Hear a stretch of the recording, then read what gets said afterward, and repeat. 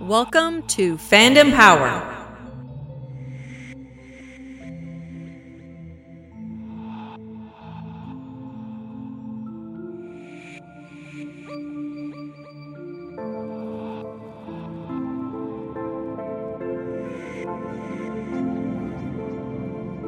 Hey guys, welcome back to Order 66. I'm your host, Wes, and today, joining me in studio, producer extraordinaire Andrew Daw. Hello. And out in Halifax, our regular co-host and super friend of the show, Hank McLaughlin. Dun, da, da, da. Welcome back, gentlemen. So it's week 3, even though we had a huge hiatus. Part 3. Yes, part 3 of our review series. This time it's season 7, episode 11, because I'm much more prepared this week. It's called Shattered. It has a runtime of 26 minutes. This one, as the entire season, is written by Dave Filoni, and it's directed by Saul Ruiz. Now, Saul Ruiz, his name has come up before. We didn't really dive in sort of on his stuff, but just a couple of notes on him. He's directed multiple episodes of Clone Wars, Rebels, Star Wars Resistance, and oddly enough, or interestingly enough, he was a cinematic animator on the Force Unleashed video game. Oh, very cool. He goes way back. So no stranger to cinematic action in the Star Wars universe, and that certainly is going to shine through on this episode. I feel like we need to touch on the title just for a brief second. Yeah, what Shattered. Shattered actually means here. And like some of the titles of the Mandalorian episodes, this one has got so many nuanced meanings. Everything that Ahsoka believes in is shattered. Everything that Rex believes in is shattered.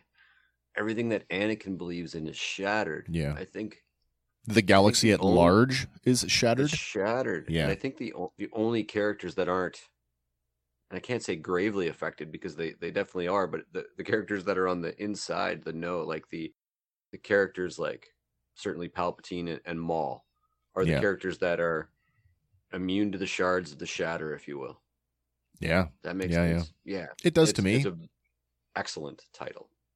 So something I noticed, not related to the title, but usually in these episodes I'll do the official synopsis. But today on this one, when I was doing my research, I was flipping back and forth between the Disney Plus streaming app, and I was kind of flipping back and forth to the Wikipedia to get sort of the some finer details that I wanted to make sure we touched on. And I discovered something that I was not aware of previously. Season 7, it debuted when? Earlier 2020? I believe. I don't remember when it started. So here's the thing. There's the synopsis on Disney Plus, and it's different from the official synopsis on the Wikipedia. Huh. So I'm going to read them both. I mean, they both say essentially the same thing, but just as a point of interest, I thought that's kind of neat. So the official one from the Wikipedia, it says, Maul is captured and the siege of Mandalore is won, but evil lurks elsewhere and the galaxy will never be the same. Meanwhile, the Disney Plus episode description says, while Ahsoka returns Maul to the Jedi on Coruscant, Order 66 is declared. It's kind of flavory different, I guess. They sort of like illustrate different parts. They do. They really they punch on different levels. There's something interesting there about the Siege of Mandalore line, because it's not really cut and dry that they won that. Like they routed them in that moment. Yeah. We sort of get the idea from the Mandalorian that siege went on for decades. Like this episode for me, and I was going into it, I was thinking about that because of sort of what's laid out for us in later episodes of Rebels and now The Mandalorian, where Bo-Katan has been presumably deposed and is now still fighting for control of her world. We know something bad has happened. We haven't really sort of hit on the head what. We know that Gar Saxon is going to be elevated to a governorship at some point. Mm-hmm. But this episode, watching it, I was left with When they take Maul off world, I was left with the impression that that's what was going to happen. She was going to just sort of slide into the leadership role. You see the clones kind of attending all of the wounded civilians, and it kind of lends itself to what she said in the last episode, that the people will not tolerate a prolonged siege, and neither will I. Well, it wasn't very prolonged. It was like 24 hours later, like short period of time, and it's over. Perhaps it's multiple sieges of Mandalore, because this doesn't seem to be the one that Moff Gideon was in charge of, certainly. No, exactly. Right? Or even the event with Sabine's weapon from Rebels. And that could be why Disney rewrote that synopsis. That's entirely possible, yeah. Because if this wasn't the siege, this was just a siege. A siege, yeah. And so that leads me into a question sort of organically, and I don't know if it's well placed in the narrative of this episode, but my question is, with Maul in shackles and in the custody of the Jedi Order ostensibly, right? Where is the Darksaber at this point? And does Bo-Katan have it? Wow. I don't know where the Darksaber is. And it's actually a huge, they've elevated it to this status within the lore that it's a huge plot point now to know at this moment where that Darksaber is. Because how does that not end up in Palpatine's possession? Well, he clearly doesn't have it on him when they put him in the prison cell. No. And if you equate him to a dragon, he's got a horde somewhere in the tunnels, but underneath Mandalore. And it's it's that simple in Rebels when it comes out, because it's like, we found it in his stuff. That's true. That's a found good it point. in his that line stuff? is a good point, actually. Yeah. Yeah, we found it among his belongings. That's a good point. But it doesn't change the fact that where did it go? Yeah, it's like it was almost a minor plot point that they've just, because we found it as fans, that's the coolest thing ever. Yeah, they've elevated it to this. Oh boy, mighty Excalibur style weapon. Wow, there's a whole lot to dig in on that. I wish I had the answers for you. Well, really, it's just sitting on his nightstand right now. That's right, eh? Like some point, someone's gonna come along and who was in this room? Oh shit! And I don't know if you had a quick check at that comic I sent you from that fan. I started into it, but then I got distracted because I was doing some other business related stuff. It's very long. He did 7. I mean, I'm like, wow, congratulations.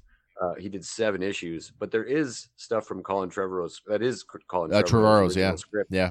And there's a part where Rey fights one of the Knights of Ren, and that Knight of Ren, he's named, I can't recall his name, but he wields the Darksaber in that duel. That's really cool. Yeah. So that's super cool. Yeah, super cool. So I'm going to read it, actually get the story, the plot points, because I kind of just glanced over it.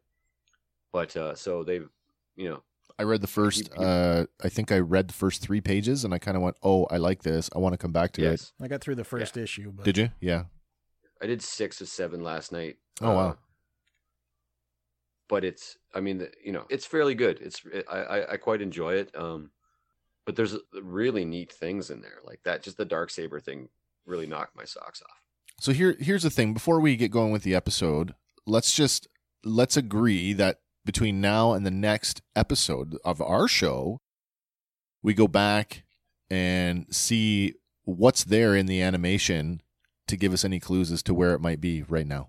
That'd be great, actually. Yeah, do a little sleuthing. Yeah, maybe we can come back to that next week. And if not, maybe maybe there's some literature out there that we've missed. Who knows? It's true. I did do a lot of research on the Darksaber when it first popped up. The second it popped up in The Mandalorian, I was like, and I started trying to trace it back. And that's where we got that it's ancestral, almost father to son thing before it became a combat thing. Right. But yeah, there's a gray area, and I don't know if I hardly think that it got by the writers. Yeah. And so, but perhaps not being the greatest, it might even undermine the plot here, which is why we discussed that he didn't use it in the duel with Ahsoka. No, of course not. And so just having, we found it in his things is probably sufficient. We just want more. Just like finding the Skywalker saber in a chest at the bottom of Maz Kanata's castle. With no explanation. Yes. All right, so let's get on with the episode then. Do it. So our opening shot presumably takes place in the morning hours of the same day that Maul is captured, as we see the LAAT come in for a landing. And there's a shot of some 332nd clones and Mandalorian loyalists rounding up sort of the remaining Mandalorian troops. We have Bo-Katan take a pass as she's walking down the sort of the street, passes Gar Saxon, who like sneers kind of at her. So once the gunship kind of lands and the doors open and you see it's Ahsoka and Maul still tied up in the cables that we saw in the previous episode. Which that brings me to my first point, just to I want to talk about Gar Saxon for a second, right? Here's that thing, right? Like the look. I know we talked last week about the animation can sometimes be limiting in terms of like expression. Whereas this episode, I found it to be completely the opposite, and they were like very, very expressive and very emotive. And certainly the look that Gar Saxon gives Bo on the way by, to me, I kind of thought of it as like pure revulsion. You know, he's really, really pissed.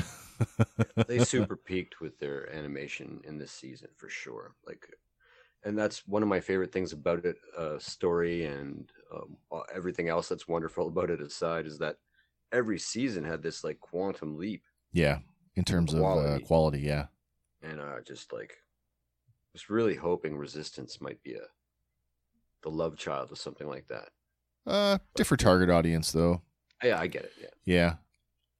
So, talking about Gar Saxon for a minute, we already just touched on earlier that we know he's going to be elevated to a governor's position within the Empire. And again, I guess my question is, when did that happen? Because as I'm sort of doing my research, and I wanted to make sure that I understood, because I knew that he plays later. We see him in Rebels, and it's like, oh yeah, you're the governor of Mandalore. But his official description, his canonical description, describes him as an Emperor's hand. Did you guys know that? I did not. Neither did I. Did not know that. So, for anybody who's not familiar with the Emperor's hands were made sort of famous in the legends. They were sort of these secret agents that reported directly to the Emperor that kind of were his private assassination corps. Essentially, that's what they were. And the canonical description doesn't really divert from that. Where's that canon? Is that on what? That's on the Wikipedia now. I mean, it is Wikipedia, so I mean, you can take it with a big grain of, crate sea salt, but... Yeah, nicely done. You and I can both edit that website. I mean, it is fact check, but that's very interesting. I'm going to check that out. Yeah, Emperor's Hand, Gar Saxon. Because if that just the phrase even rears its head, doesn't it? In anything, in a visual medium, if we see it on an episode of The Mandalorian or in the Ahsoka Tano, that phrase pops up. We're going to get Mara Jade. Presumably, I would think so. I mean, if there is a fan favorite, that's the natural conclusion to that role, if you will. If you're going to introduce the Emperor's hands, who better to do it than through the Mara Jade character, who is like uber famous in Legends? And I thought maybe that's what the Inquisitors were, filling that role during Rebels and then in some of the like the Fallen Order video game. But then I remembered like that the Inquisitores from the D6 game. Yeah. And so maybe it's a hybrid of that, but just knowing that that's a canon possibility really, really opens up some avenues to bring some Legends characters in that we would want, It says to me that somebody had to put some forethought into that character before you would slap that title on them, because, like you say, Emperor's Hand carries a connotation and a status that goes with it that's like, like it's Boba Fett level. What? Yes. Yeah, no, that's that's a big one. Yeah, so I'm really curious to know if there's more on that. Maybe that's another research point for all of us. Maybe we can come back to next week. So you can see if he's got control of Mandalore, Gar Saxon at the time of the Imperial sort of the reckoning or where they're consolidating the their new power. order. Right. And if he's got control of Mandalore, ostensibly he has control of all the neutral systems as well. Perhaps that's where the Darksaber is at this point. Does the coalition of independence? Sorry, I guess that's not the right word. Does the independent system thing survive the war? Like, do they maintain that alliance with Mandalore? They don't really talk about the third faction at all, No. for in the context that it exists. Yeah. But I would assume that, I mean, sort of much the way World War II planned out, like that the neutral countries essentially stayed neutral. I guess what I'm saying is, to me, the whole thing was framed under the leadership of Satine and her sort of level-headed, peaceable outlook. Yes. With that being gone, does that, sort of suggest a dissolution of that alliance, that everybody, all those independent worlds are trying to maintain their independence, but they're not doing it as a coalition anymore? Well, certainly any of the worlds that would rebel openly would be crushed, and that's why we started going to the dark. I guess so, yeah. But thinking now, like if he is in control of a coalition of worlds that are under sort of Mandalore's protection, and if that is a viable faction, if you will, or like a challenge, to the throne of the Empire, if you will, then could Gar Saxon not parlay those worlds and his world into a position within the Emperor's cabinet, like a it's entirely like possible, a governor or a hand, or even you know what I mean, because he's super crafty politically. So this is something that the Legends kind of dug into, particularly going back to the D6 role playing game, where they did an entire sector, 2 sectors actually. So, and this actually, there's precedence here, right? Because in the some of the earliest novels, like pre EU, pre Timothy Zahn, like going back to the original Han Solo trilogy. Yep. At Star's End, The Star's Lost End, Legacy, and Han Solo's Revenge. Smuggler's Run. Those books took place in the corporate sector. And so when it came time to flesh out the corporate sector for the role-playing game, they kind of framed it in the sense that the corporate sector was allowed to maintain their neutrality and their self-governance because they paid a lot of money to the Imperial war machine. Yeah, which falls right in line with sort of the DJ's speech to Finn from The Last Jedi. Doesn't it, though? Yeah. On Canto Bight, or when they're leaving Canto Bight. Right. It's like, like there is a bigger perspective, and a sort of, there's light side, dark side, good guy, bad guy. Everybody knows that, but there's this other perspective where money even drives a galaxy far, far away. Yeah. And then they did the same thing again when they introduced another sector of space called the Tapani sector. That's right. So, they had this level of self-governance. They had their own sort of policing and whatnot. But it all kind of hinged on that could come crumbling down at any second if they, did not essentially pay up. And, other things like Hutt space, which isn't necessarily canon either, but although Nar Shaddaa and a few of the other planets inside it have Nal Hutta, Nar Shaddaa. Right. But Hutt space has always been like its own sector as well. It's the Empire has to deal with them. Yeah. We never see this army that the Hutts have. No. That the crime empires have. No, we don't really. But they're still like, Darth Vader can phone up Boba Fett and request a guy, Right. Right. So there's this, either it's an uneasy alliance or that they just allow that to happen because it makes them money somehow. Well, let's bring it around full circle and tie it all together. The Beskar ingots in the Mandalorian are stamped with the Imperial signet. So is that Mandalore's payment for neutrality? Their contribution to Do you know what I mean? Yeah. For me, don't cancel me. But that always don't cancel me. But that reminded me of the way that the Nazis stole gold and then stamped it with their own. Oh, yeah, I guess so, eh? Right? Please don't cancel me. No. There's no canceling here. There might be accountability. No, not you guys. I just, don't turn us off. But that's what that I would, like stolen loot and we branded your cattle, kind of thing. Yeah.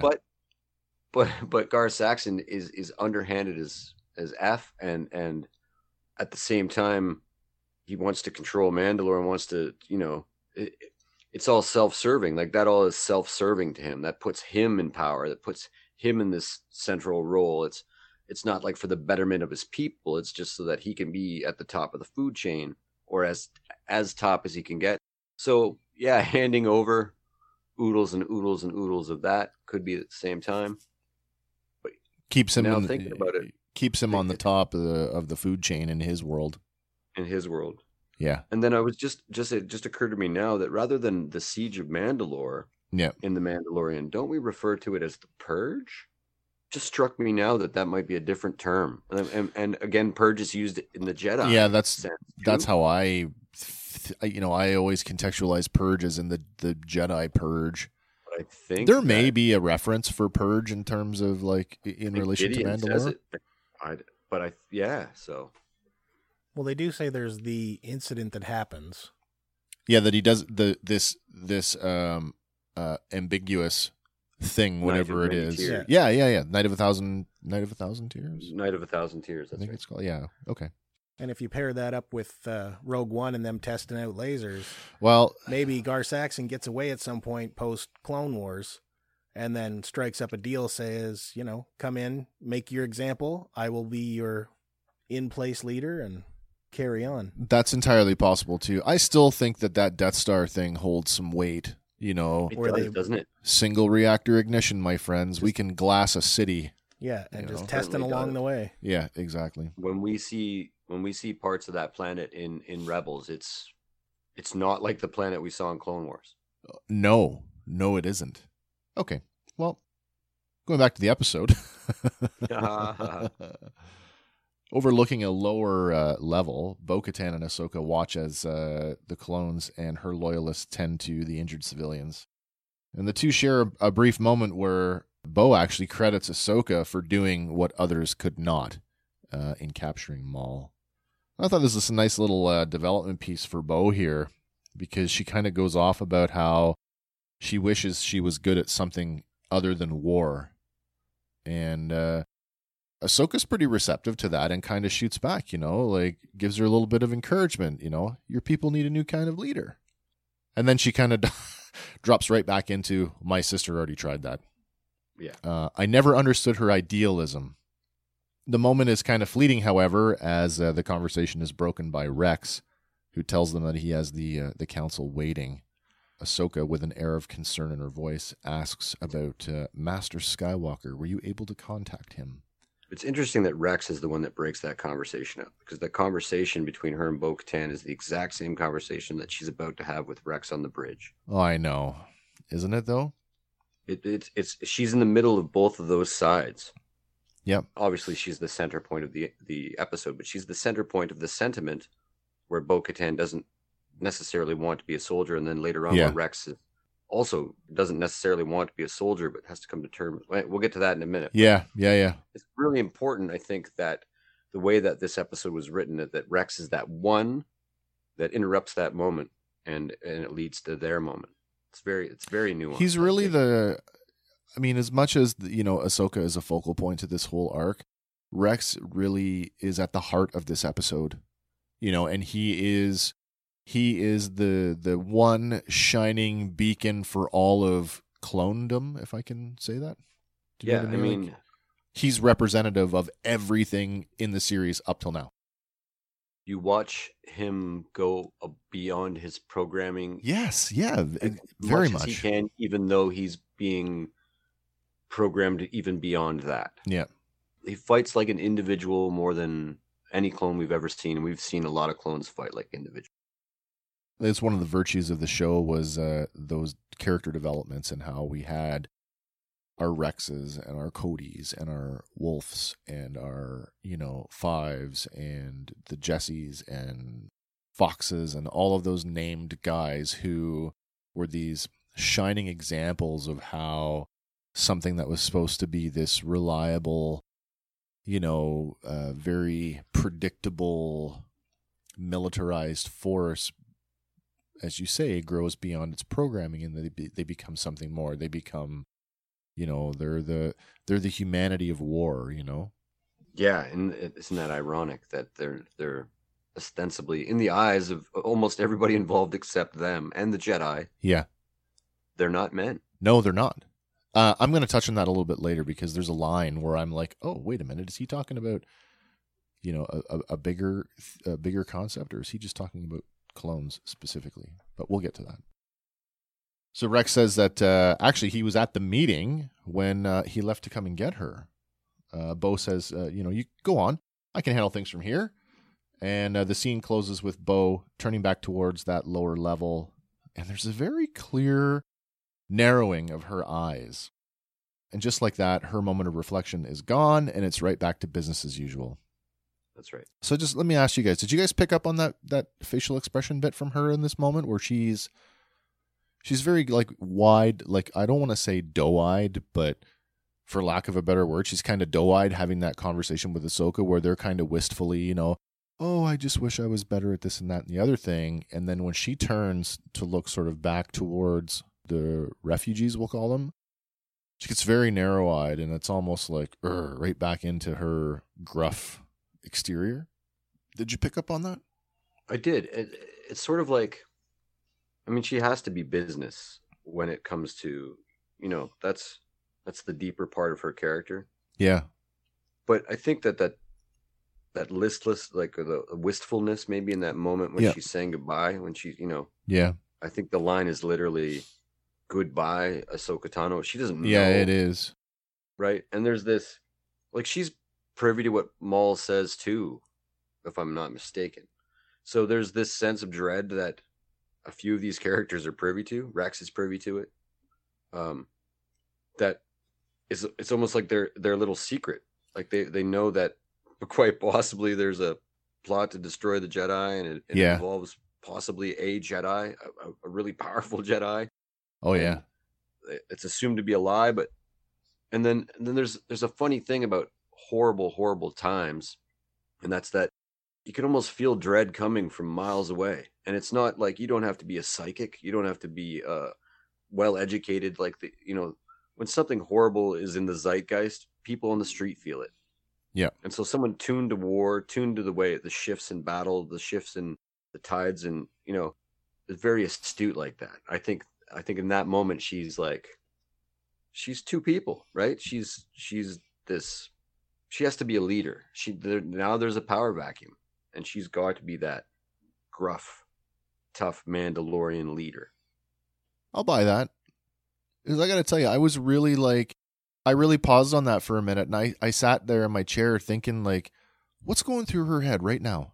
Because she goes from this completely open, receptive to completely closed, and something's gone on here.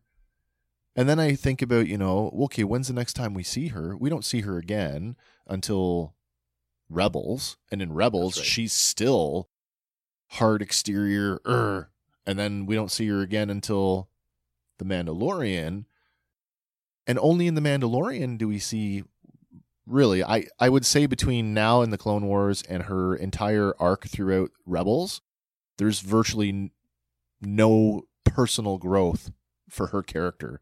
She doesn't really, we don't see that until The Mandalorian, when she's talking to Din Djarin, and her, like we said in our Fandalorian review series, her perfunctory, this is the way to Din Djarin was her way of saying there's another way.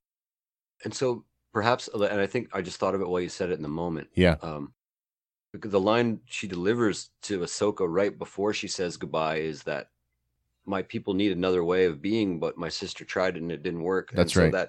That turning back to the core of the Mandalorian teachers, that warrior caste inner self, the way of Mandalore, is still rejecting a personal thing with her sister. So it's such a personal divide that for 3 years in their teenage life, Obi-Wan didn't even know she had a sister. Yeah. So there's something, we could probably go back and have a graphic novel about why they didn't connect, why they're apart, people. Yeah. But I think that probably her decision to want to stay as true to the Mandalorian code and as true to a warrior's code, is influenced heavily by the fact that she didn't agree with her sister personally, Right. her view on how Mandalore should be run, if you will. So that makes sense in that moment too, that she would turn immediately, having had that conversation, saying that, no, my sister tried that and it didn't work. Yeah. Saying goodbye, that last little vestige of, I'm being kind to a child, essentially, and then now back to work. It's pretty interesting stuff. And I think we're going to get more. Like, there's no way that we're not going to get more on that character, but I hope that future appearances from her are able to tie that one up for me. Yeah. And, even if it's a little exposition, I'll be happy. Yeah, me too. Me too. It doesn't have to be a lot, but give me something. Just a little, throw me a bone here. Memory flashbacks in Mandalorian Season 3. Yeah, it could be that simple. Yeah, it's true. And at least this scene shows her starting to attempt to make a change, right? Yeah. We don't want to have, this isn't a good place for a character, a light leap in her character. No, I will definitely agree with that. Yeah. The next we get a shot of an exterior shot of a building. It's covered in like dishes and panels that are very indicative of some kind of communications center. Then we get an interior shot, which is funny because the room is empty, save for the holographic images of Mace Windu, Ki-Adi-Mundi, Yoda, and Aayla Secura. And the guards at the gate to the door to that, the two guards flanking that door were actually 501st, not 332nd. They were 501st. On the inside or outside? Outside. On the outside. Were they 501st? Yeah, they were. I'd never even picked up on the...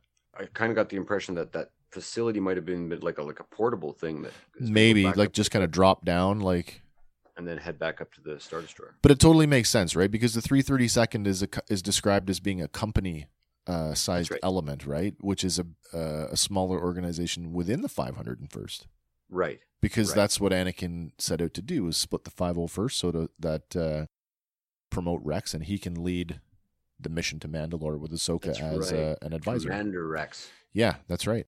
That's right, Commander Rex. So this sequence it's pretty cool, and I took the time to flip back and forth between the episode and the film. So for the listeners, if you want to do the same, you're going to go to Star Wars Revenge of the Sith. You're going to go to 100 minutes on your timestamp, and you can bounce back and forth, but it's the same conversation that played out throughout the movie. The movie is a little different because we have the image of Cody showing up saying, reporting that General Kenobi has made contact with General Grievous on Utapau. And so in the film, that's when Mace turns to Anakin and says, go to the Chancellor and report this so that we can maybe find some clues to his real intent. And then you can flip back to the animated series and you can watch it again, but it's from the perspective where Cody has left and Anakin has just been sent off to the Chancellor's office, and then the doors open and in comes Rex and Ahsoka. The conversation that plays out very much the same way it does in the film, with Mace saying, I sense a plot to destroy the Jedi, etc., etc., etc. The council members talk about the removal of the Supreme Chancellor from office, but where the scene cuts in the film, we get an extension of that when Rex and Ahsoka enter the comm center reporting that she has Maul in custody. Yoda praises Ahsoka for her service to the Republic, and she responds by saying that she did her duty as a citizen. I did my duty as a citizen. Yoda questions, not as a Jedi? And Ahsoka's response is, no, not yet. Actually, I was hoping to speak to General Skywalker. Mace informs her that Anakin has gone to report to the Chancellor. And Ahsoka posits that means that the war could be over soon. Mace coyly replies, that depends on the Chancellor. And when Ahsoka asks, what do you mean? He kind of stonewalls her with this, I'm sorry, citizen. These matters are for the council to discuss. And Ahsoka, in her big moment, says, or maybe she doesn't say it, but I mean, makes the choice not to say anything except, I understand. I understand. And with that, the holographic images of Mace, Ki-Adi-Mundi, and Aayla Secura wink out until only Yoda is left. Yoda beckons, "More to say, have you?" Mimicking the line from The Phantom Menace. Yeah. A message for Skywalker, perhaps? But again, Ahsoka declines, saying that she'll tell him herself when she sees him. Another moment that could have changed the outcome. Well, this is where I'm going to dig in on this in a second. 2 moments. Yoda gives Ahsoka a perfunctory "May the Force be with you," and after he fades out, Rex remarks, and he says it with this, like, there's a bit of bewilderment there. He's like, "You didn't tell them what Maul said about General Skywalker?" And Ahsoka's like, This "No, seems to be I the didn't. take-home point here. No, I didn't." No, I didn't. So I'm just gonna read. I got a big bold thing I wrote, which is sort of my reflections on this, and then we can kind of talk about it sort of at large. But and with that, Ahsoka's failure is complete. I was so pissed off rewatching this scene, especially knowing that Obi-Wan faced the very same situation with Count Dooku, which Ahsoka knows because he fucking told her. Fast forward, and it's easy to see why she declined in The Mandalorian to train Grogu. That's why it's so, no, I can't do it. You know, that when even the greatest, when you see what happens when they fall. Mm. So I get that. That adds way more weight to that scene in The Mandalorian. But She still doesn't trust herself. well, can we talk about pride here for a second? They say that pride comes before the fall. Right. So in her own sense of indignation about how she was treated by the council, she chose not to say anything, and she fucked everybody over. I think Mace Windu shares some of that blame too, though. Of course he does. He's got the same pride going. Absolutely he does. Like, you don't want to be a He's arrogant Jedi. as hell in that scene. Oh my God, disagree is he about ever? Ahsoka. I absolutely disagree about Ahsoka. I- Ahsoka was giving Anakin the benefit of the doubt to the last second. The fact that she wanted to speak to him before she spoke to anybody, including Yoda, I guess about so. what was going on. She wanted to bring it to him first. Yeah, I She guess. wanted to go to the horse's mouth. And because she couldn't do that, even to the last second, you got something you want to say to Anakin? Yeah. She could have easily said, "Tell Anakin that I think he's Darth Vader." But she held it to herself because that's a thing between a father and a daughter and a brother and a guess so. sister. And with her And previous experience. from her perspective, regardless of what the council believes, regardless of the balance of the Force prophecy, Right. Maul is lying to her in that moment to try to turn her to the dark Well, side. they And as definitely far have that relationship. as far as Padawan training is considered, you Yeah. resist that at all costs. So while I firmly believe her decision to not tell them in that moment loses the war for us, Yeah. but I don't blame her at all. You know, with her repeated displays of, you know, traits that she's picked up from both Anakin and Obi-Wan, I still think that there was an avenue for her. She doesn't have to say, you know, he's being lured to the dark side, but in my mind, she should have said something, anything. Swallow your pride for half a second and say, you know, Maul said this, and while I don't believe him, I can't not do anything about it. And I guess that's kind of where you say, Hank, like, she does want to do something about it, but she wants to do it directly. And the central theme to all Star Wars is hope, right? We agree upon that. Oh, absolutely. Yeah. Hands And down. so her hope in that moment is that she's going to interact with Anakin before the end. She still hopes that. And that's the thing that maybe clouds her judgment there. Yeah. Like your faith in your friends is your weakness. Perhaps in that moment, perhaps because hope has been destroyed Yeah. in that moment by the Emperor, perhaps that's where hope fails her Yeah. Maybe. in a bigger way. But at the same That's time, my girl, man. I don't blame her at all. at the same time, though, her previous experience where somebody, you know, framed her up Yeah. and they just jumped all over her. They did. So what's to stop her line of thinking of saying, you know, if I say, you know, Anakin's going to turn, what's to stop them from dropping That's everything all. and then, you know, just finishing him off? Turning on him Yeah. in a quite lethal way. Yeah. Right. Yeah, Right. that's a great exclamation point on what I was thinking, Andy. That's perfect, actually. Let's talk She's a little got bit. no reason to trust them. I'm gonna come back to Mace Windu for a second, because like Andy, you say like he shares some of the burden in this, and I agree with you in his you know, derisively referring to her as a citizen. But I want to put some context on that when I say that, like, you know, your average citizen of the Republic does not get dispatched on military operations as advisors to bring in a former Sith Lord.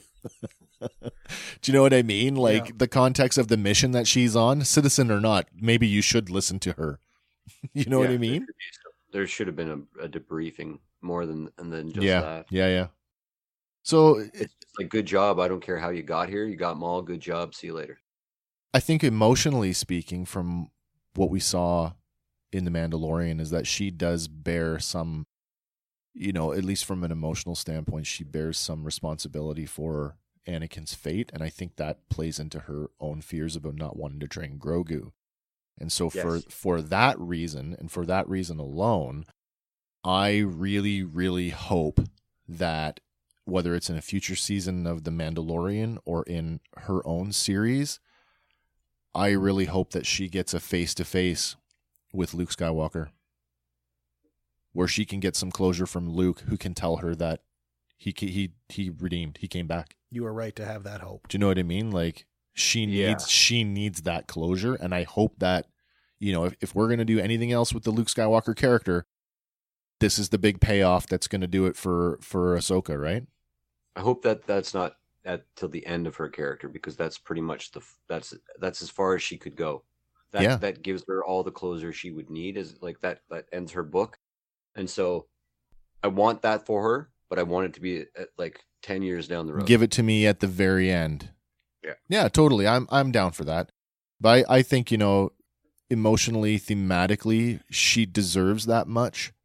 She might be the best developed character in all of Star Wars in terms of her arc, in terms of where she still has to go, even though we know she needs to get there.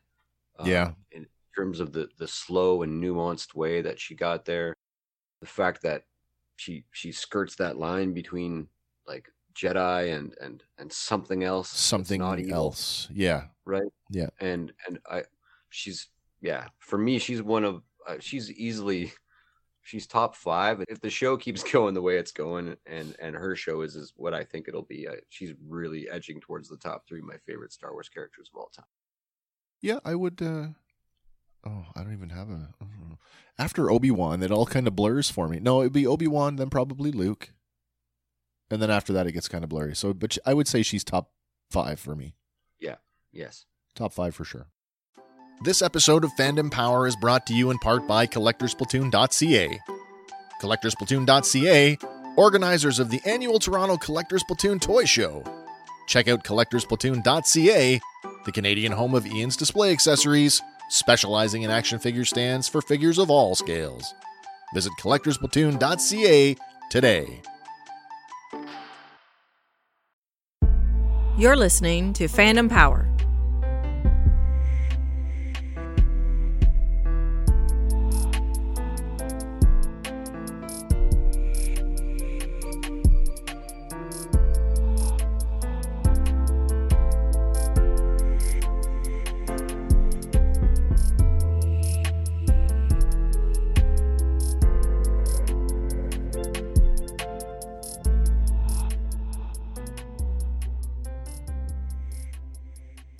In our next shot, we have a full contingent of loyalists and the 332nd on parade out in front of a Republic shuttle.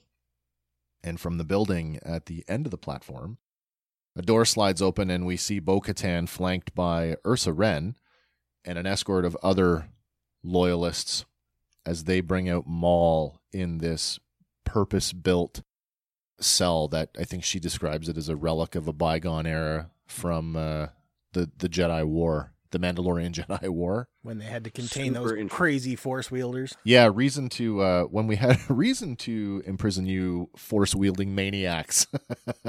So I'm super interested in the technology. I don't often want to get into the technology of Star Wars, like it's a fantasy more than science fiction.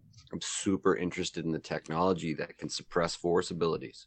Ray shields. And is it so that you just can't use the Force outside the limits of that shield? I guess so. Ostensibly it's magic. And so Star Wars magic. More magic.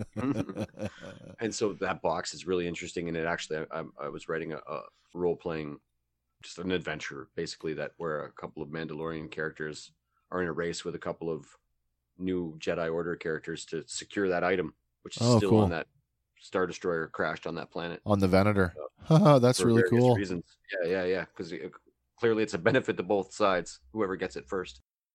ray shields have foiled Jedi before, where when something is ray shielded, they can't, they can't cut through it, and we don't see them overtly try to do anything force wieldy. That's some crazy. That's right. That's true. We don't see Obi-Wan doesn't try to force choke Dooku when he's in those shackles. No, exactly. Gideon has a version of those blue glowing shackles on Grogu. Yeah, we've seen it a few times. Maybe that is the curious about the tech, because that seems very, it's like there's like computer circuits and lines. Yeah, totally. Plus he's shackled and gagged, and there's yeah, and the gag thing that kind of got me. I'm like, is that a life support thing because it's hermetically sealed, or is that you don't get to talk, or both? There is a moment there when they freeze on when he's on the ship proper, and they freeze on him a bit, and he's breathing, and it's fogging the glass up. Oh, that's true. Yeah, and it's going, and so there's a moment there when he closes his eyes, and you can see him feeling the dark side. Maybe it's like a bite block or something that maybe he can. I don't know. But there's a scene where he breathes in. That's right. Closes his eyes. Yeah. He's drinking the dark side, and all the fog disappears. Yep. And it doesn't come back from it. Like he's holding his breath. Oh, interesting. Reaching out to see what's going on. Yeah. Maybe. Yeah. Maybe. So. It goes like this. Ahsoka's like, I thought your sister outlawed such devices. And Bo-Katan simply says, she did. This is the last one. But is it? Love the artwork on it too. Yeah, it's beautiful. The Mandalorian style Spartan image, helmet imagery on the central portion of the door, and all of the sort of, I don't know, relief kind of carving of the thing. It looks metal, but it looks stone workish at the same time. Very reminiscent of a carbonite block. Yeah. But there's a moment where there's a transition, and I don't know if it's in this scene, but there's a transition from Rex's helmet to the central character on the.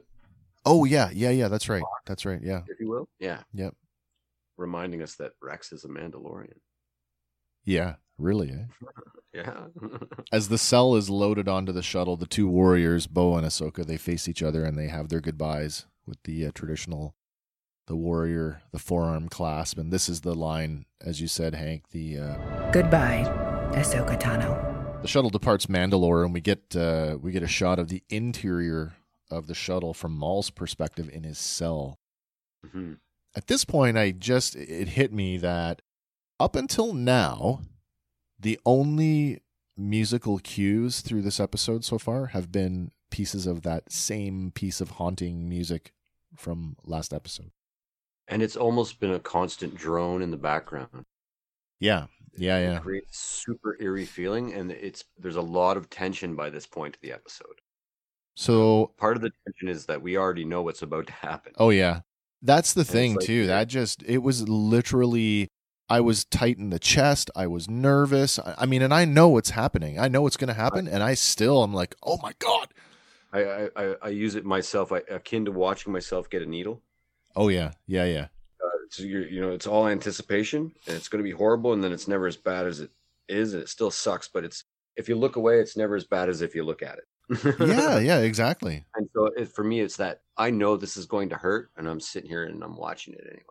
So the piece of music, it's actually called Padme's Ruminations on the Revenge of the Sith soundtrack. Mm-hmm.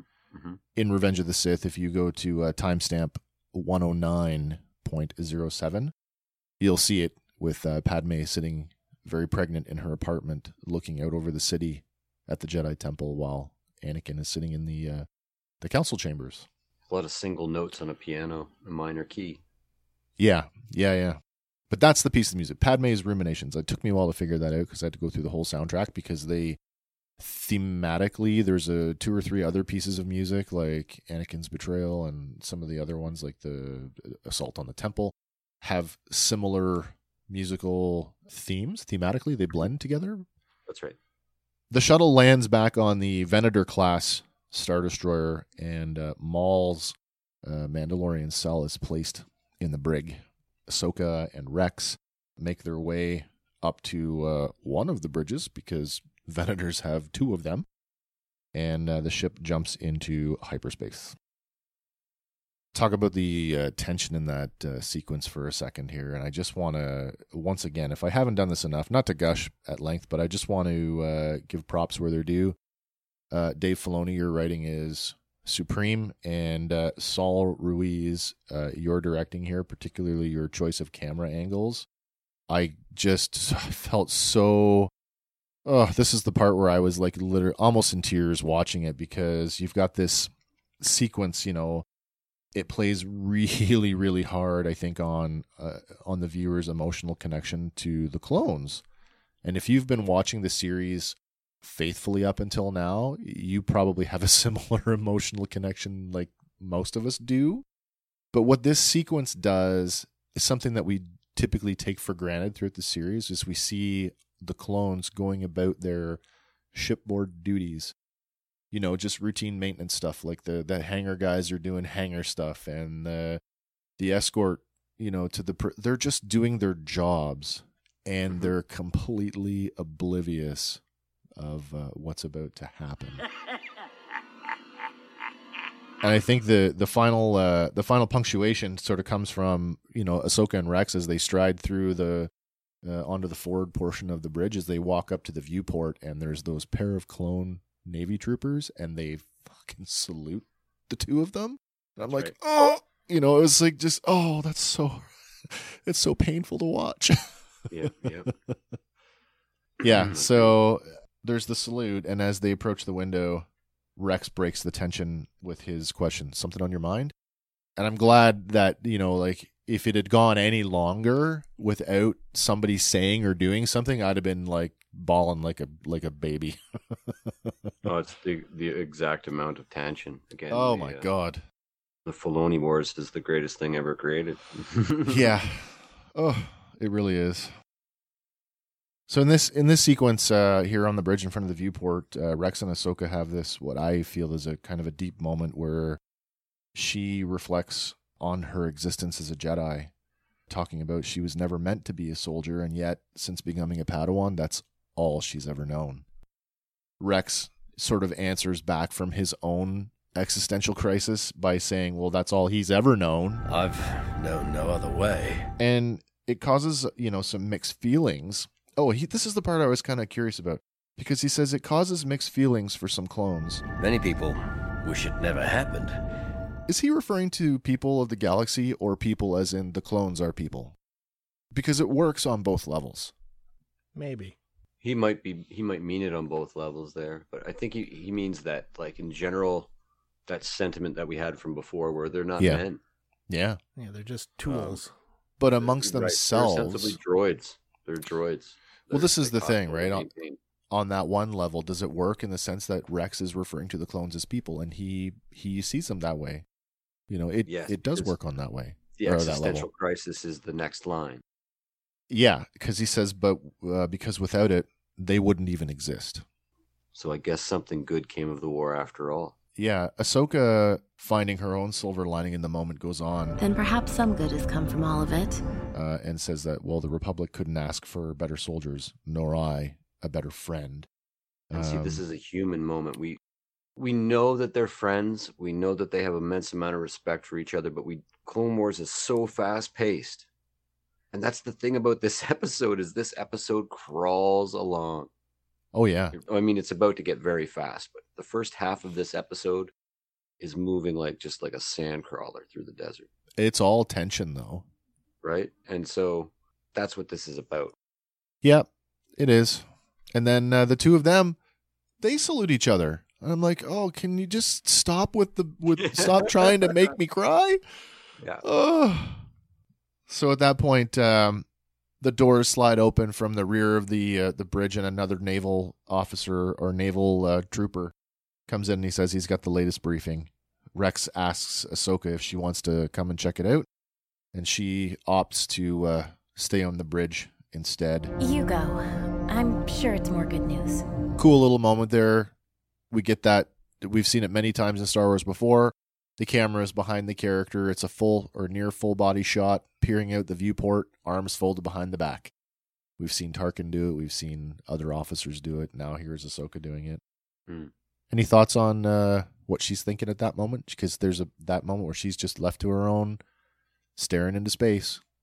I think it's her moment to breathe and try and reach out too. Think so? I think so. Maybe. What does any captain think on the bridge of their ship when they're alone? Sometimes I go out on the balcony of the building I'm building because it just seems so much is so overwhelming in the scope of the project and millions of dollars at hand and all this pressure. And I just need to stare at the sky for a second and attempt to think about nothing. Yeah. And maybe that's what it is. And in that moment, I think when you're trying to quiet your mind, which is a Jedi thing to do in that moment, that could be why she connects so deeply with Anakin, and that she's reaching out through the Force. Yes. Maybe even for Anakin specifically. Maybe. She finds him. Well, interestingly enough, with that sort of in mind, our next kind of beats, things take a turn. We are back in the brig, and there's a quick shot of Maul in his cell. His eyes are closed. Maybe he's sleeping. Maybe. I don't know. But suddenly, the air is punctuated by the sound of an igniting lightsaber. Maul's eyes immediately open wide, and we can hear the exchange between Mace Windu, Anakin, and Darth Sidious as it's unfolding in the Chancellor's office on Coruscant. Mace Windu can be heard saying, "You must choose," and this is the line, the Anakin, "No, I need him." And then from the Emperor, "Unlimited power!" And this is different than the last crossover moment in the comm center where the voice cast, they recreated the whole conversation. This actually uses the actual lines from the film. So it's Sam Jackson, Hayden Christensen, and Ian McDermott, yeah, which I thought was a real nice touch. No sense on having your voice cast redo it when you have the perfect audio track to pull from. I believe Ian McDermott does the voice of Palpatine and the Emperor in all of Season 7. Does he really? I believe so. I'm going to have to check that. I'm not sure. I'm in. On the bridge, we see Ahsoka stagger, grasping at her head, and we can hear Hayden Christensen, "What have I done?" Still clutching her head, Ahsoka whispers, "Anakin." And then the scene changes to Rex, standing in front of a holographic image of Darth Sidious, as we hear Sidious utter the fateful words, "Execute Order 66. And of course, Rex. "Yes, Lord Sidious." The doors to the briefing room whoosh open, and Ahsoka rushes in to tell Rex, "It's Anakin. I feel like something terrible has happened." Legacy line. Like Obi-Wan at the destruction of Alderaan. Well, yeah. But Rex is clearly not himself as he stands there motionless, his helmet quivering in his hand for a moment before it drops to the deck. Rex? You can hear some radio chatter between the pair of 332nd clones that are standing behind Ahsoka. And they turn... Even the order. Yeah, they turn to draw down on her, but Rex stops them. "No! "I'll do it." Ahsoka asks Rex, "What's happening?" And struggling against his inhibitor chip's programming, he's able to blurt out, "Find him. Fives." "Find him. Find Fives." And then he opens fire. And the tear. Yeah. The tear fights it. Dashing forward, Ahsoka knocks Rex into the holotable, draws her lightsabers, and kills the two 332nd clones by deflecting their blaster fire back at them. How's that gotta feel? Well, it's... Just that moment, the first time you have to kill one of your own. Yeah. How's that gotta feel? All the while still trying to reason with Rex, the rear doors of the briefing room open and more clones pour in, hell-bent on carrying out the order to kill the Jedi. Knowing that she's outgunned Ahsoka at this point, she starts deflecting all the incoming fire, which creates a hole in the deck above her.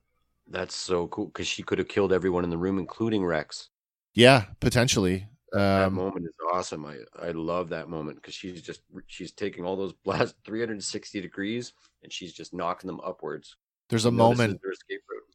Yeah. When the initial sort of of the door, and the first two guys that are in the door start firing, and she kind of gives them a force push out.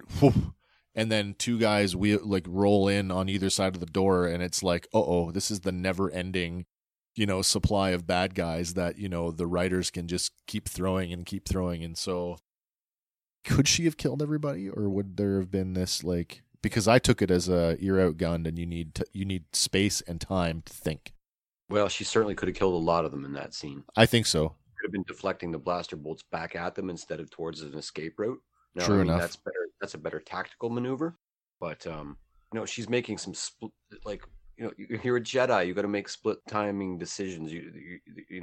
And this is you've never faced anything like this. This is the people that you fought with, that you know their capability, you know how good they are at this. Yeah. This is what they were designed to do. These are, this is an entire population of people whose sole purpose is to kill. And all that stuff has got to go through your head, no matter how fast. I know the scene is like 10, 30 seconds somewhere in there, but all that stuff has to occur to you that, like, this isn't just Rex and the guys on the ship. Nope. This is the entire army of the Grand Republic. Yeah. She's able to force leap out the hole that she's created. And they're left thinking that she's already been taken down. Yeah, exactly. First they think, we got her. Then the smoke clears and we see the hole, and they're kind of left there standing looking through it. But not to make this about me, but as somebody who's been under fire, I found it really cool that she was able to maintain sort of the presence of mind that she did in that situation. Because I don't know if I would have, that level of intensity, it's no longer conscious thought. It is drills and training and survival instinct. Of course, I'm not a Jedi either, so I mean, I'm not trained to think. But when you flip back to Don't that sell moment, yourself short. Thank you. When you flip back to Revenge of the Sith, though, there are a few Jedi. It catches them completely off guard, and they're all caught off guard. Yeah. So it speaks to her levels. Oh yeah, very much so. So Rex dispatches a pair of clones to the brig with orders to kill Maul. Execute Maul. Yes, sir. At that time, he starts formulating a plan to sweep through the ship for Ahsoka, and we're treated to a little bit of exposition on Order 66 that never came up in the film. So not only is the order to kill the Jedi for treason against the Republic, but it also, as we learn, extends to any soldier that refuses to carry out the order. Any soldier that does not comply with the order will also be executed for treason. So it's weird. There's a choice there is the decision to kill Maul tactical, then actually nothing to do with Order 66. He's not a Jedi. I wonder if they just tactical decision. I wonder if they Rex just is still take thinking that like a normal as- clone. Like, that's a really wise maneuver. And he's a Force user. Right. I mean, on its most simplistic of levels, he's another Force user. Take him out. Yeah, that's true. So let's talk about the second half of that, the order that it applies to any soldier, because that raises some questions for me. Do we think that second line was always built in to Order 66? Or was it amended after Fives? And if it was amended, how did you get that programming out there? Because the chips are biological. Here's how they got the programming out there. I agree with your first two statements, absolutely, both of you. Here's how they got the program out there, because I just watched the episode where Five dies. Yeah. Fives died. And at the very end, I can't remember the doctor's name, but she's from Camino, and she's with the Chancellor. Lamasu? Or maybe he's even the Emperor proper at this point. Oh, okay. They're discussing this thing, and basically... Was it the doctor or was it Tonway? No, I think it's the doctor. Okay. I don't know if it's Conway at all, but it certainly could have been. But the upshot is that they prepared an inoculation against the parasite that they blamed this on.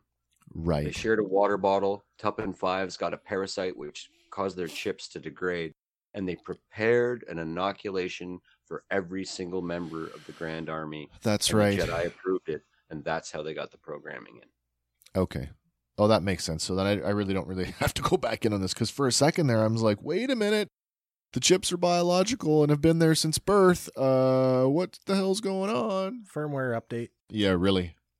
Well, there's also a really good line that where it actually explains everything away from that Fives episode, where Shaak Ti, Fives, and Palpatine are all in the interrogation chamber, and they're having a conversation. And I think it's Tonwee in that scene too.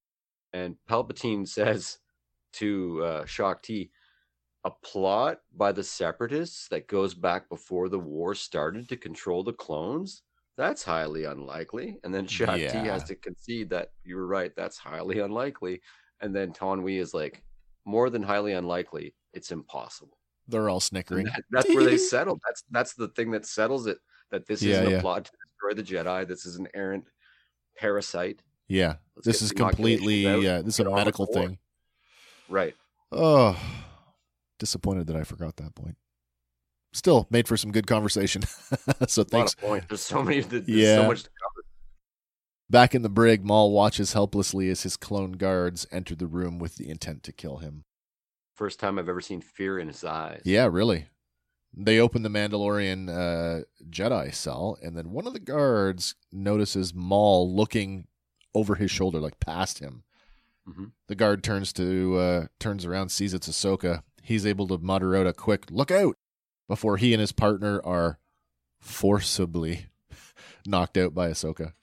It's very reminiscent of the Grogu scene from Mandalorian. Oh yeah, He's ragdolling. around a little bit. Wham, wham. Standing in front of Maul with her lightsaber pointed, Ahsoka says, "Don't make me regret this." And then she frees him. Maul incredulously remarks, "You've survived." She demands to know if Maul is responsible for what's going on, and he tells her outright that he has no idea. But then goes on to say, "But surely you have felt it." The voice is crying out. The death. Ahsoka relates that the clones have turned against her, including Rex. And that's when it hits him. Yes, I mean, Maul in his, that is he a madman or not, kind of dips into his like, ha ha, lunacy kind of. He laughs out loud and deduces Darth Sidious's plan to have the clones turn on the Jedi, and goes so far as to actually calling him brilliant. Brilliant. Yeah. For a brief moment, Ahsoka looks at him with disbelief, and then she composes herself. Maul, thinking that Ahsoka has come to him for guidance and leadership, praises her for doing the right thing, only for her to tell him at lightsaber point that you don't get it. I'm not here to team up with you. I need a diversion, and you're it. Now go cause some chaos. It's what you're good at. Mm-hmm. And as they leave the cell, Maul kind of beckons for a weapon, care to give a guy a fighting chance? Yeah. And she's like, "I'm not rooting for you." Now get going. And then they split up and go their own ways. So I guess if you want to blame Ahsoka for anything in this episode, she unleashes Darth Maul on the galaxy, consolidating all the crime families for a couple of decades. Yeah, I mean, that the plan for them to go into hiding, I mean, he must have had a long-term plan for that. I'm sure without a succession plan that they probably would have just gone back to their own respective territories and whatever they were doing. Right. Yeah, those alliances would have shattered probably. I think so. Shattered. There you go. The Crimson Dawn shattered. Well, not the Crimson Dawn, the Shadow Collective. Mm-hmm. Meanwhile, Clone Patrol scurry about the ship, and a squad of 332nd report to Rex. Maul has escaped, and there is no sign of Ahsoka. So Rex then orders that all the escape pods be destroyed, and to increase the security presence on the hangar deck. He's still the best they have. Oh my god, yeah. Making her way into what amounts to a maintenance room, Ahsoka activates the 3 astromech droids that just happen to be there. But doesn't that scene give you the reminiscence of Kenobi sneaking around the Death Star? Yeah, they even use a similar angle where she kind of comes, from Corner the right. wise and... Yeah, from the right side of the frame, she comes into frame and kind of looks 3/4 at the camera and then moves off again. Yeah, very much so. Yeah, good call. Got a bit of a Phantom Menace vibe here in the room with the droids as the droids kind of whittly beep boop and they all come online.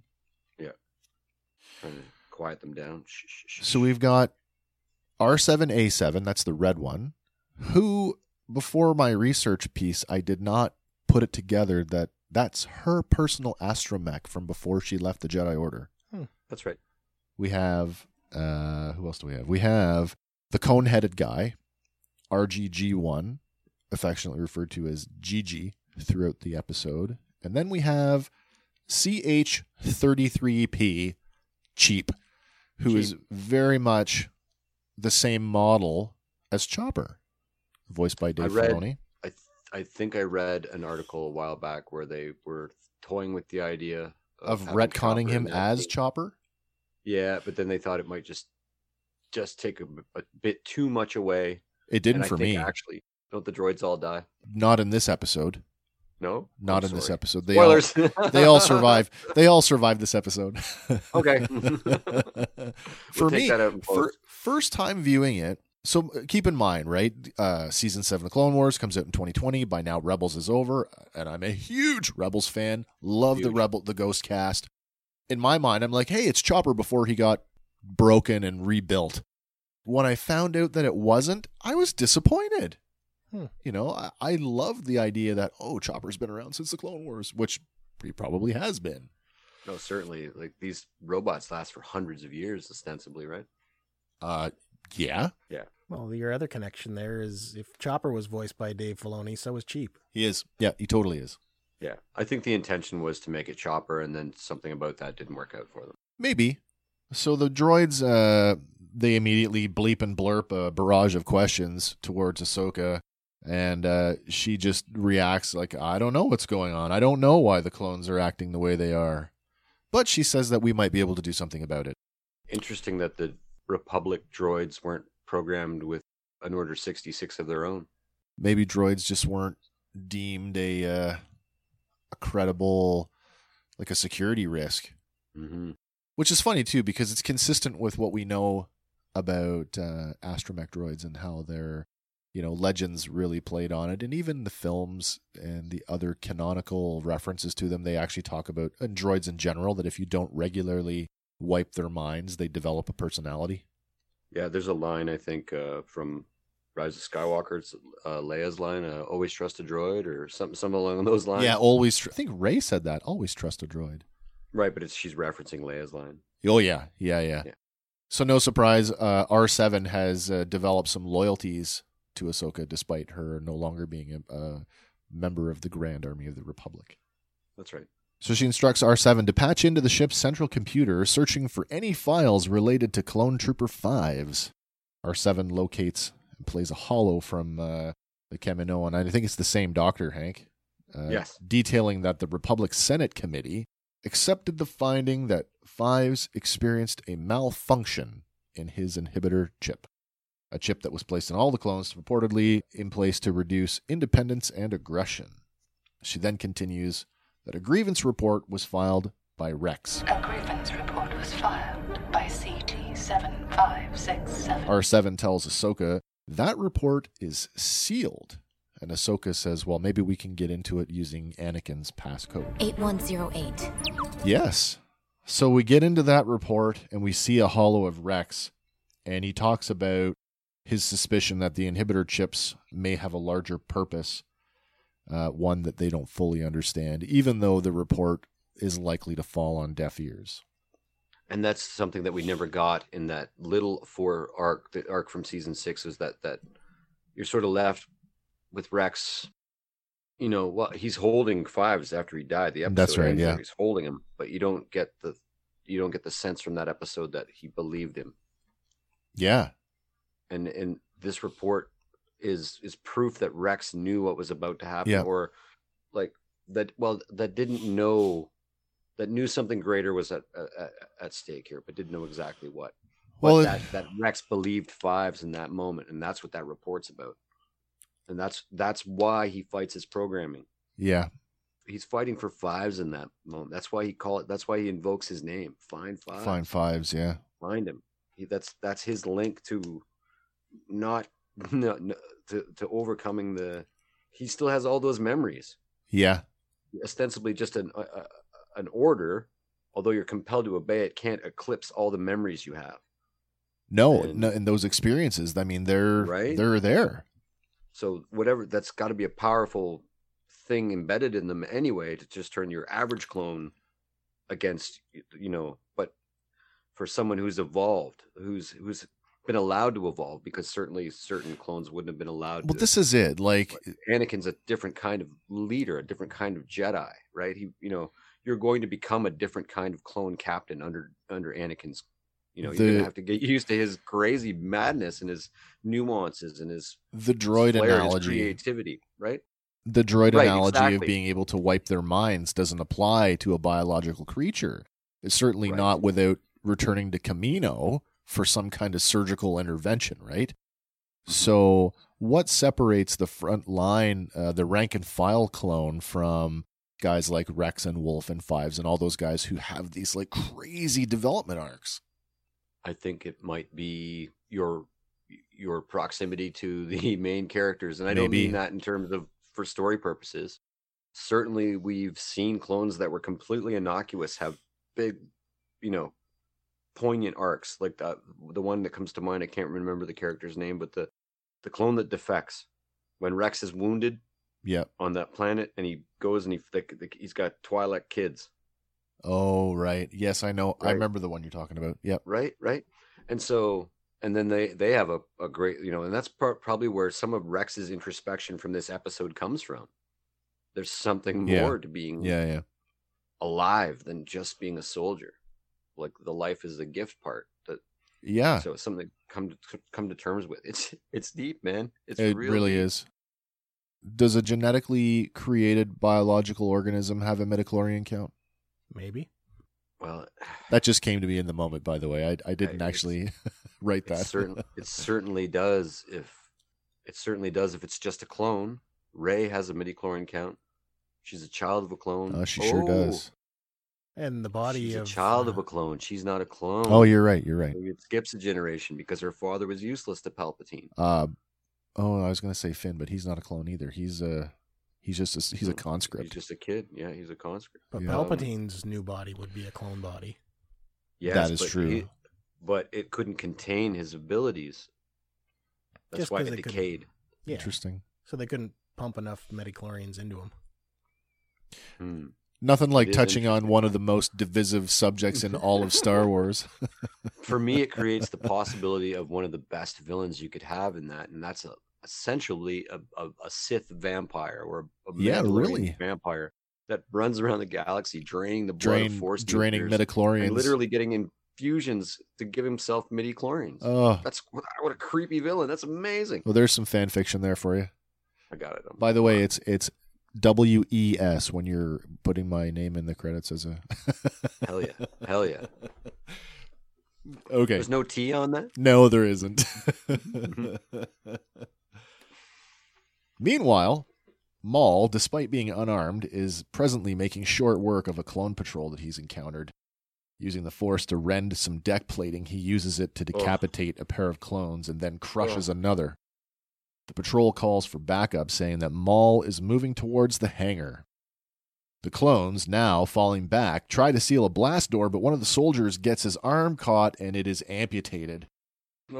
As Maul kneels down, we hear the comlink on the severed arm go off, and a clone voice says, "Close the blast doors. We want to control his approach."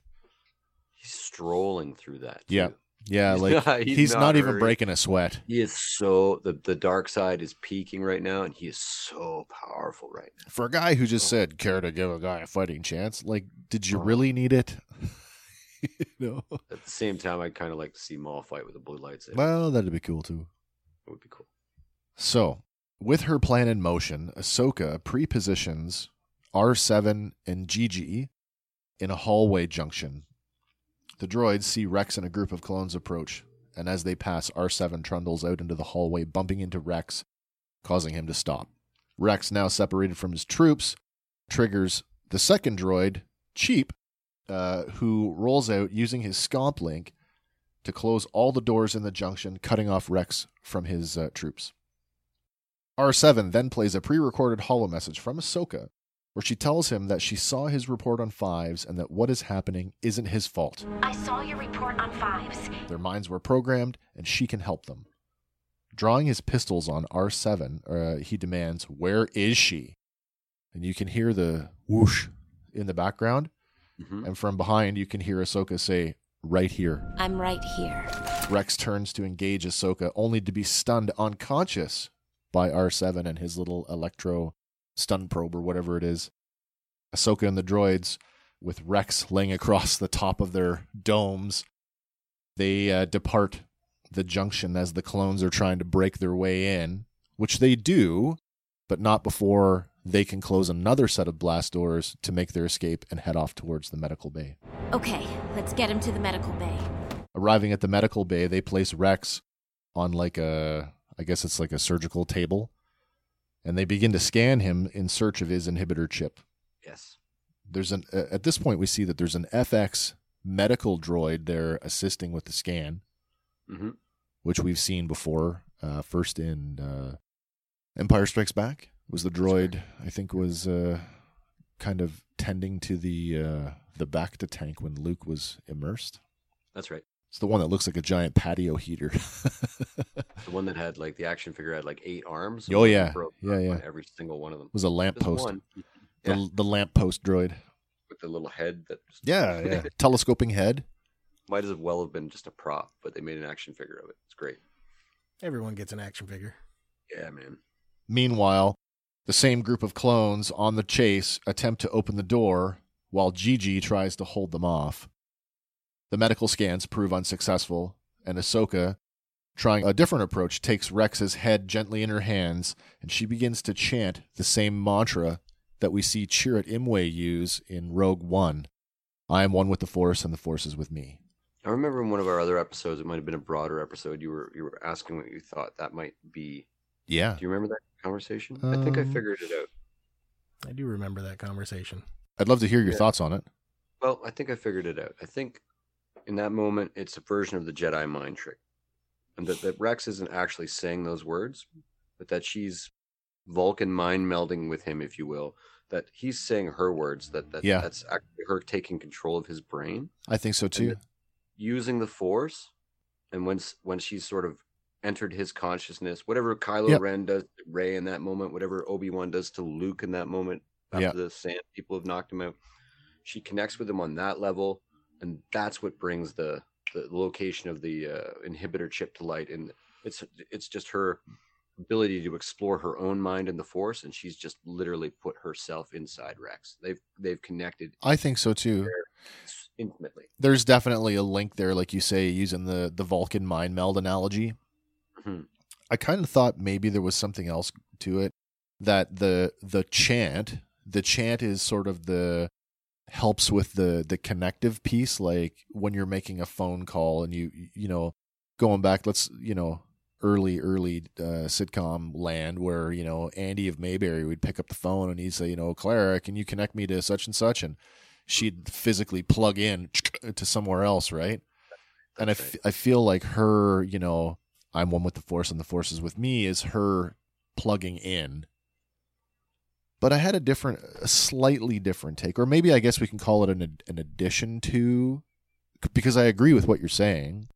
But I wondered, like, with that whole idea of the malfunctioning chip, the chips they're buried in there. So I kind of thought she was actually altering his biology to make it detectable. Oh, possibly. Maybe. I mean, in the end, it comes out to the effect is the same thing. It's the hows and the whys and the whats. But I just thought maybe, that the Kaminoans had taken such steps to conceal the chip that the only way to find it was to change the biology ever so slightly to allow the scanner to pick it up. Makes sense. Well, for me, it's about the Force abilities we've seen Jedi wield before.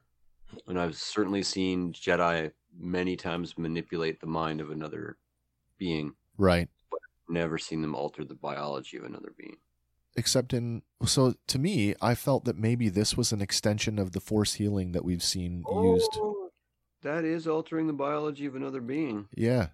With Rey and the snake and Grogu and that we're in the all similar solution in between there somewhere, I think you're right. Somewhere in there is some kind of like, oh yeah, there's plausibility there. Because if she's employing Force healing, maybe it's just manipulating the brain to reject this foreign material. Trigger an antibody or an immune response so that we can at least see the area that we're looking for. And then with that triggering it, then the scanner can pick it up. Sure.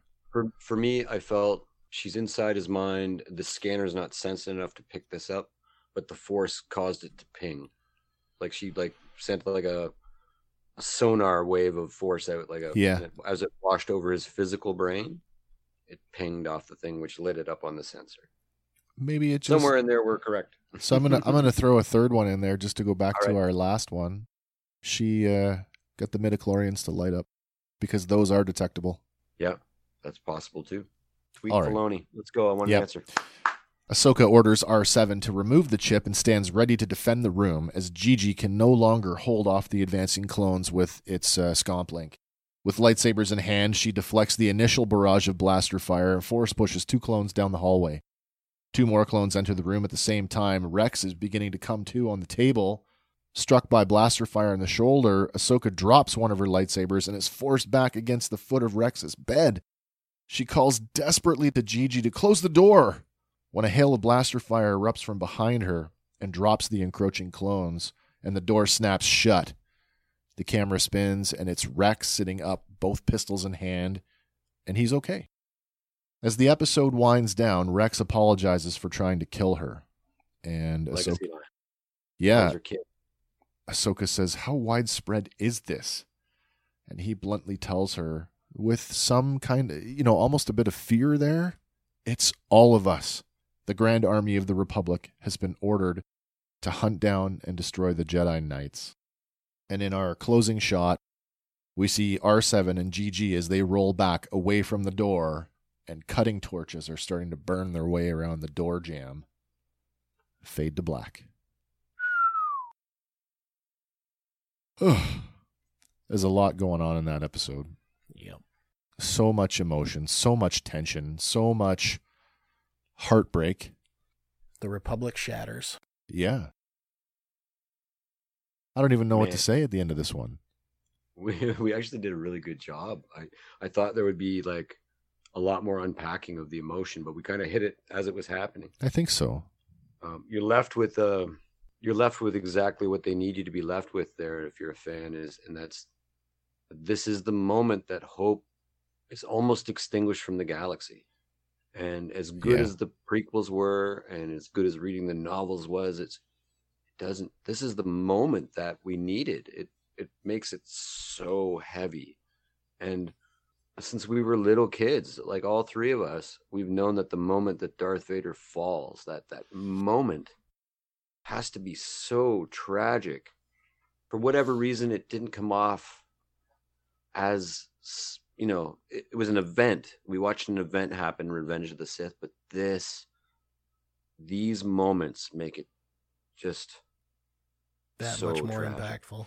I remember going to see Revenge of the Sith in the theater. I had actually bought on. I was like really fully on the hype train. The 2-part comic book adaptation dropped a week or 2 weeks before the movie. I devoured it, which just served to increase my want to see this movie.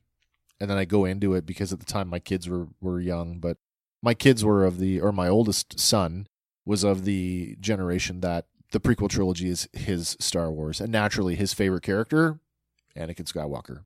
Yes. And I had to tell his mother, he's not going to like this movie.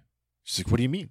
I'm like, "This is the movie where he turns and there's some pretty implicit imagery that suggests that he kills a bunch of children." And so, if you were of that, and I shouldn't even say that. I don't want to sound ageist. Again, I don't want to sound ageist. That's come up twice now in the last couple of weeks. But if you grew up on the prequels and the prequels is your Star Wars, this episode is the reason to want to watch that. What is it, a 3-hour, 4-hour cut of the film with these episodes spliced in? Did you guys find that? I went through all of the instructions on how to get it. I have not pulled the trigger on it, but I see. This episode really is the one for me where it's like, yep, I want it. I want to see it. I'm going to devote the time to go through it because there's just so much more context. Mm-hmm. Even in the little bit of research that I did sitting here in the studio, flipping back and forth from the film to the series to see the same sequence from those different perspectives added so much more for me. When I first heard they were going to overlap, like there was the rumor that we were going to catch up and then go shoot past. I got really excited. Certainly, I always wondered.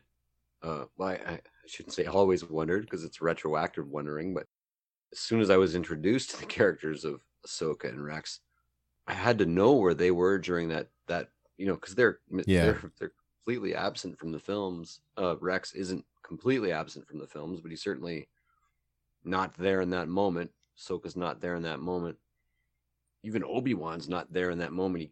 He catches up to him before anybody else. But if they had managed to pull this level of emotion off in that movie, I don't know, he might have won an Academy Award. But it's perfect. It's so perfect. It's that it needed to be made personal and human, and the love story wasn't doing it. I know it's important to the character, but it just wasn't doing it. And this does it. It really does it. Yeah. I really empathized, for me this episode. Rex was my was the character for me in this one, where I empathized with him so much.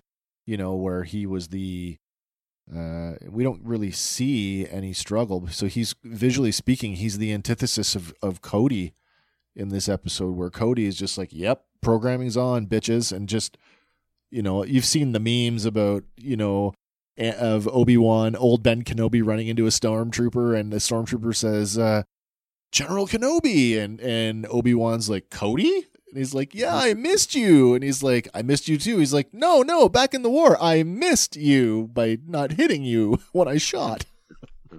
So even guys like Cody, who arguably, had some development, were still just cogs in the machine. And so not one at little the funny point. moment for me in Revenge of the Sith is just before Order 66 is announced, Cody hands back his lightsaber. Oh, I know. It's a whole different fight if Obi-Wan doesn't have a lightsaber. He confronts Anakin on Mustafar. You almost get that sense of like he does it and has that like he has that moment where he's like, oh, like, what did I just oh, I had it and then oh. One of the other things the episode did for me was gave me a moment to give thought towards, our next real visit with Rex later on in Rebels, when we meet him with Gregor and the other clone whose name I can't remember, who's slightly... Wolf, isn't it Wolf? Is it Wolf? Wolf, the third Wolf clone? and Gregor. This episode had me wondering, what happened to them? How did they escape? How did they make it through? Did they carry out... Ahsoka novel? I'd have to reread the Ahsoka novel to see if they touch on those two characters. Ostensibly, Rex runs around and rescues any clones he can, but I don't think there's a lot that he can. There'd be no time to get to anybody. So conceivably, these guys carried out their orders and then chose to live the rest of their life in, relative isolation. There's some regret and remorse there, I think, is implied later on in Rebels. You really get to see, too, in Rebels, the Kanan's dislike for Rex. When you remove the humanity from everything, you would mistrust a clone like a Mandalorian would mistrust a droid. Arguably, right? Caleb Dune is younger than Ahsoka. Yes. Yeah. 100%. 100% during Order 66. Yeah. Even younger is Cal Kestis. Good Lord, it just hit me now. Kanan Jarrus's real name is Caleb Dune. Were they setting him up to be related to Cara Dune? Doom. Doom. Okay, Doom. I take it all back. We can edit that out in post. Oh, yeah, it's all good. Don't cancel me. Wow, guys. Yeah, man. A lot to take in. Anything else you want to hit on before we call it an afternoon? No, it's funny, even watching it 10 times or more, or however many times I've watched it, and even watching it like a year ago and having it, coalesce in my brain and insert itself into the rest of the canon. Watching the episode as it ends, I just feel empty, and I'm really inside those two characters. Yeah. And I could feel their pain and their emptiness, and it's like it's Star Wars, guys. I was physically tired at the end of my writing my show notes last night or yesterday. Yeah.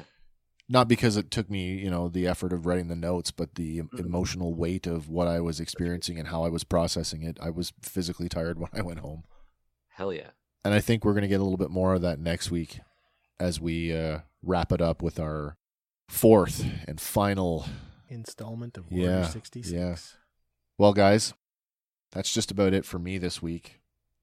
I would invite everybody to go back. If you're just coming to the series now, go back, have a listen to our back catalog. Of course, we have our 8-part Fandalorian. Well, it's technically 9-part if you add in the Season 1 retrospective. But we have retrospectives on Season 1 of The Mandalorian. We have an 8-part review series of Season 2. We really love doing that, which was the inspiration for this show. There's more Star Wars to come, though, next week. Heck yeah. As we dig in. And it's not all Star Wars, guys. We do other things too. That's right. There's some Marvel stuff in the pipes coming, and that's not the only thing in the pipes. That's right. That's right. A little bit of get your Bigfoot on. Yes. So that's in other news. Andy, when's that going to be ready to go?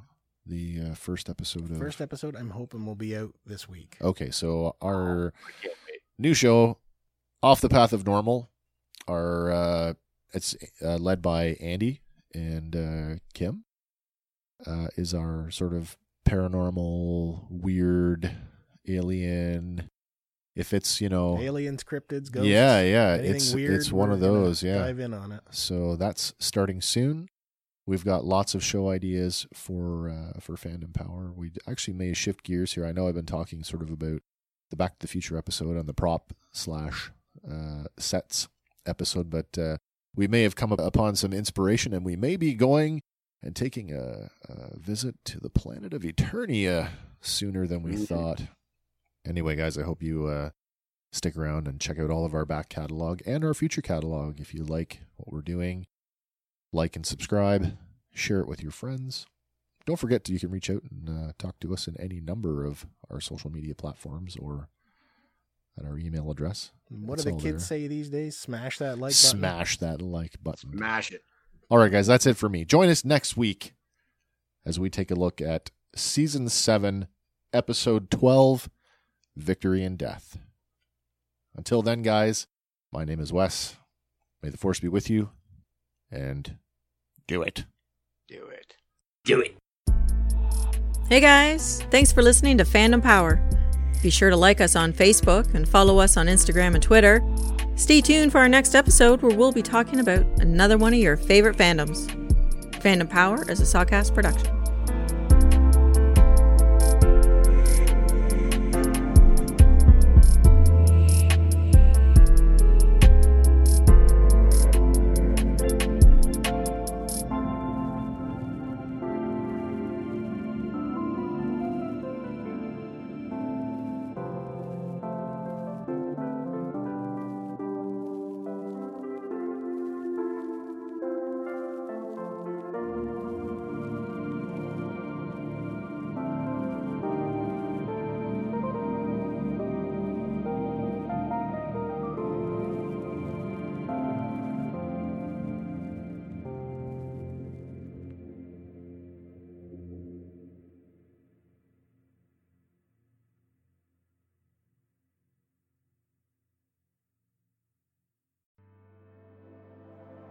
Have you ever wanted to start a podcast, but you didn't know where to begin? Maybe you'd like to try podcasting without having to invest in any recording equipment. Do you have an idea for a show, but you're not sure how to develop it? Let Sawcast Productions take care of all of that so you can focus on what it is you want to say. Sawcast Productions offers podcasting solutions ranging from recording and basic editing to fully produced episodes complete with all the audio embellishments of a broadcast quality show. And when your show is ready, Sawcast Productions can distribute it too. Contact us online today. So, what do you want to say?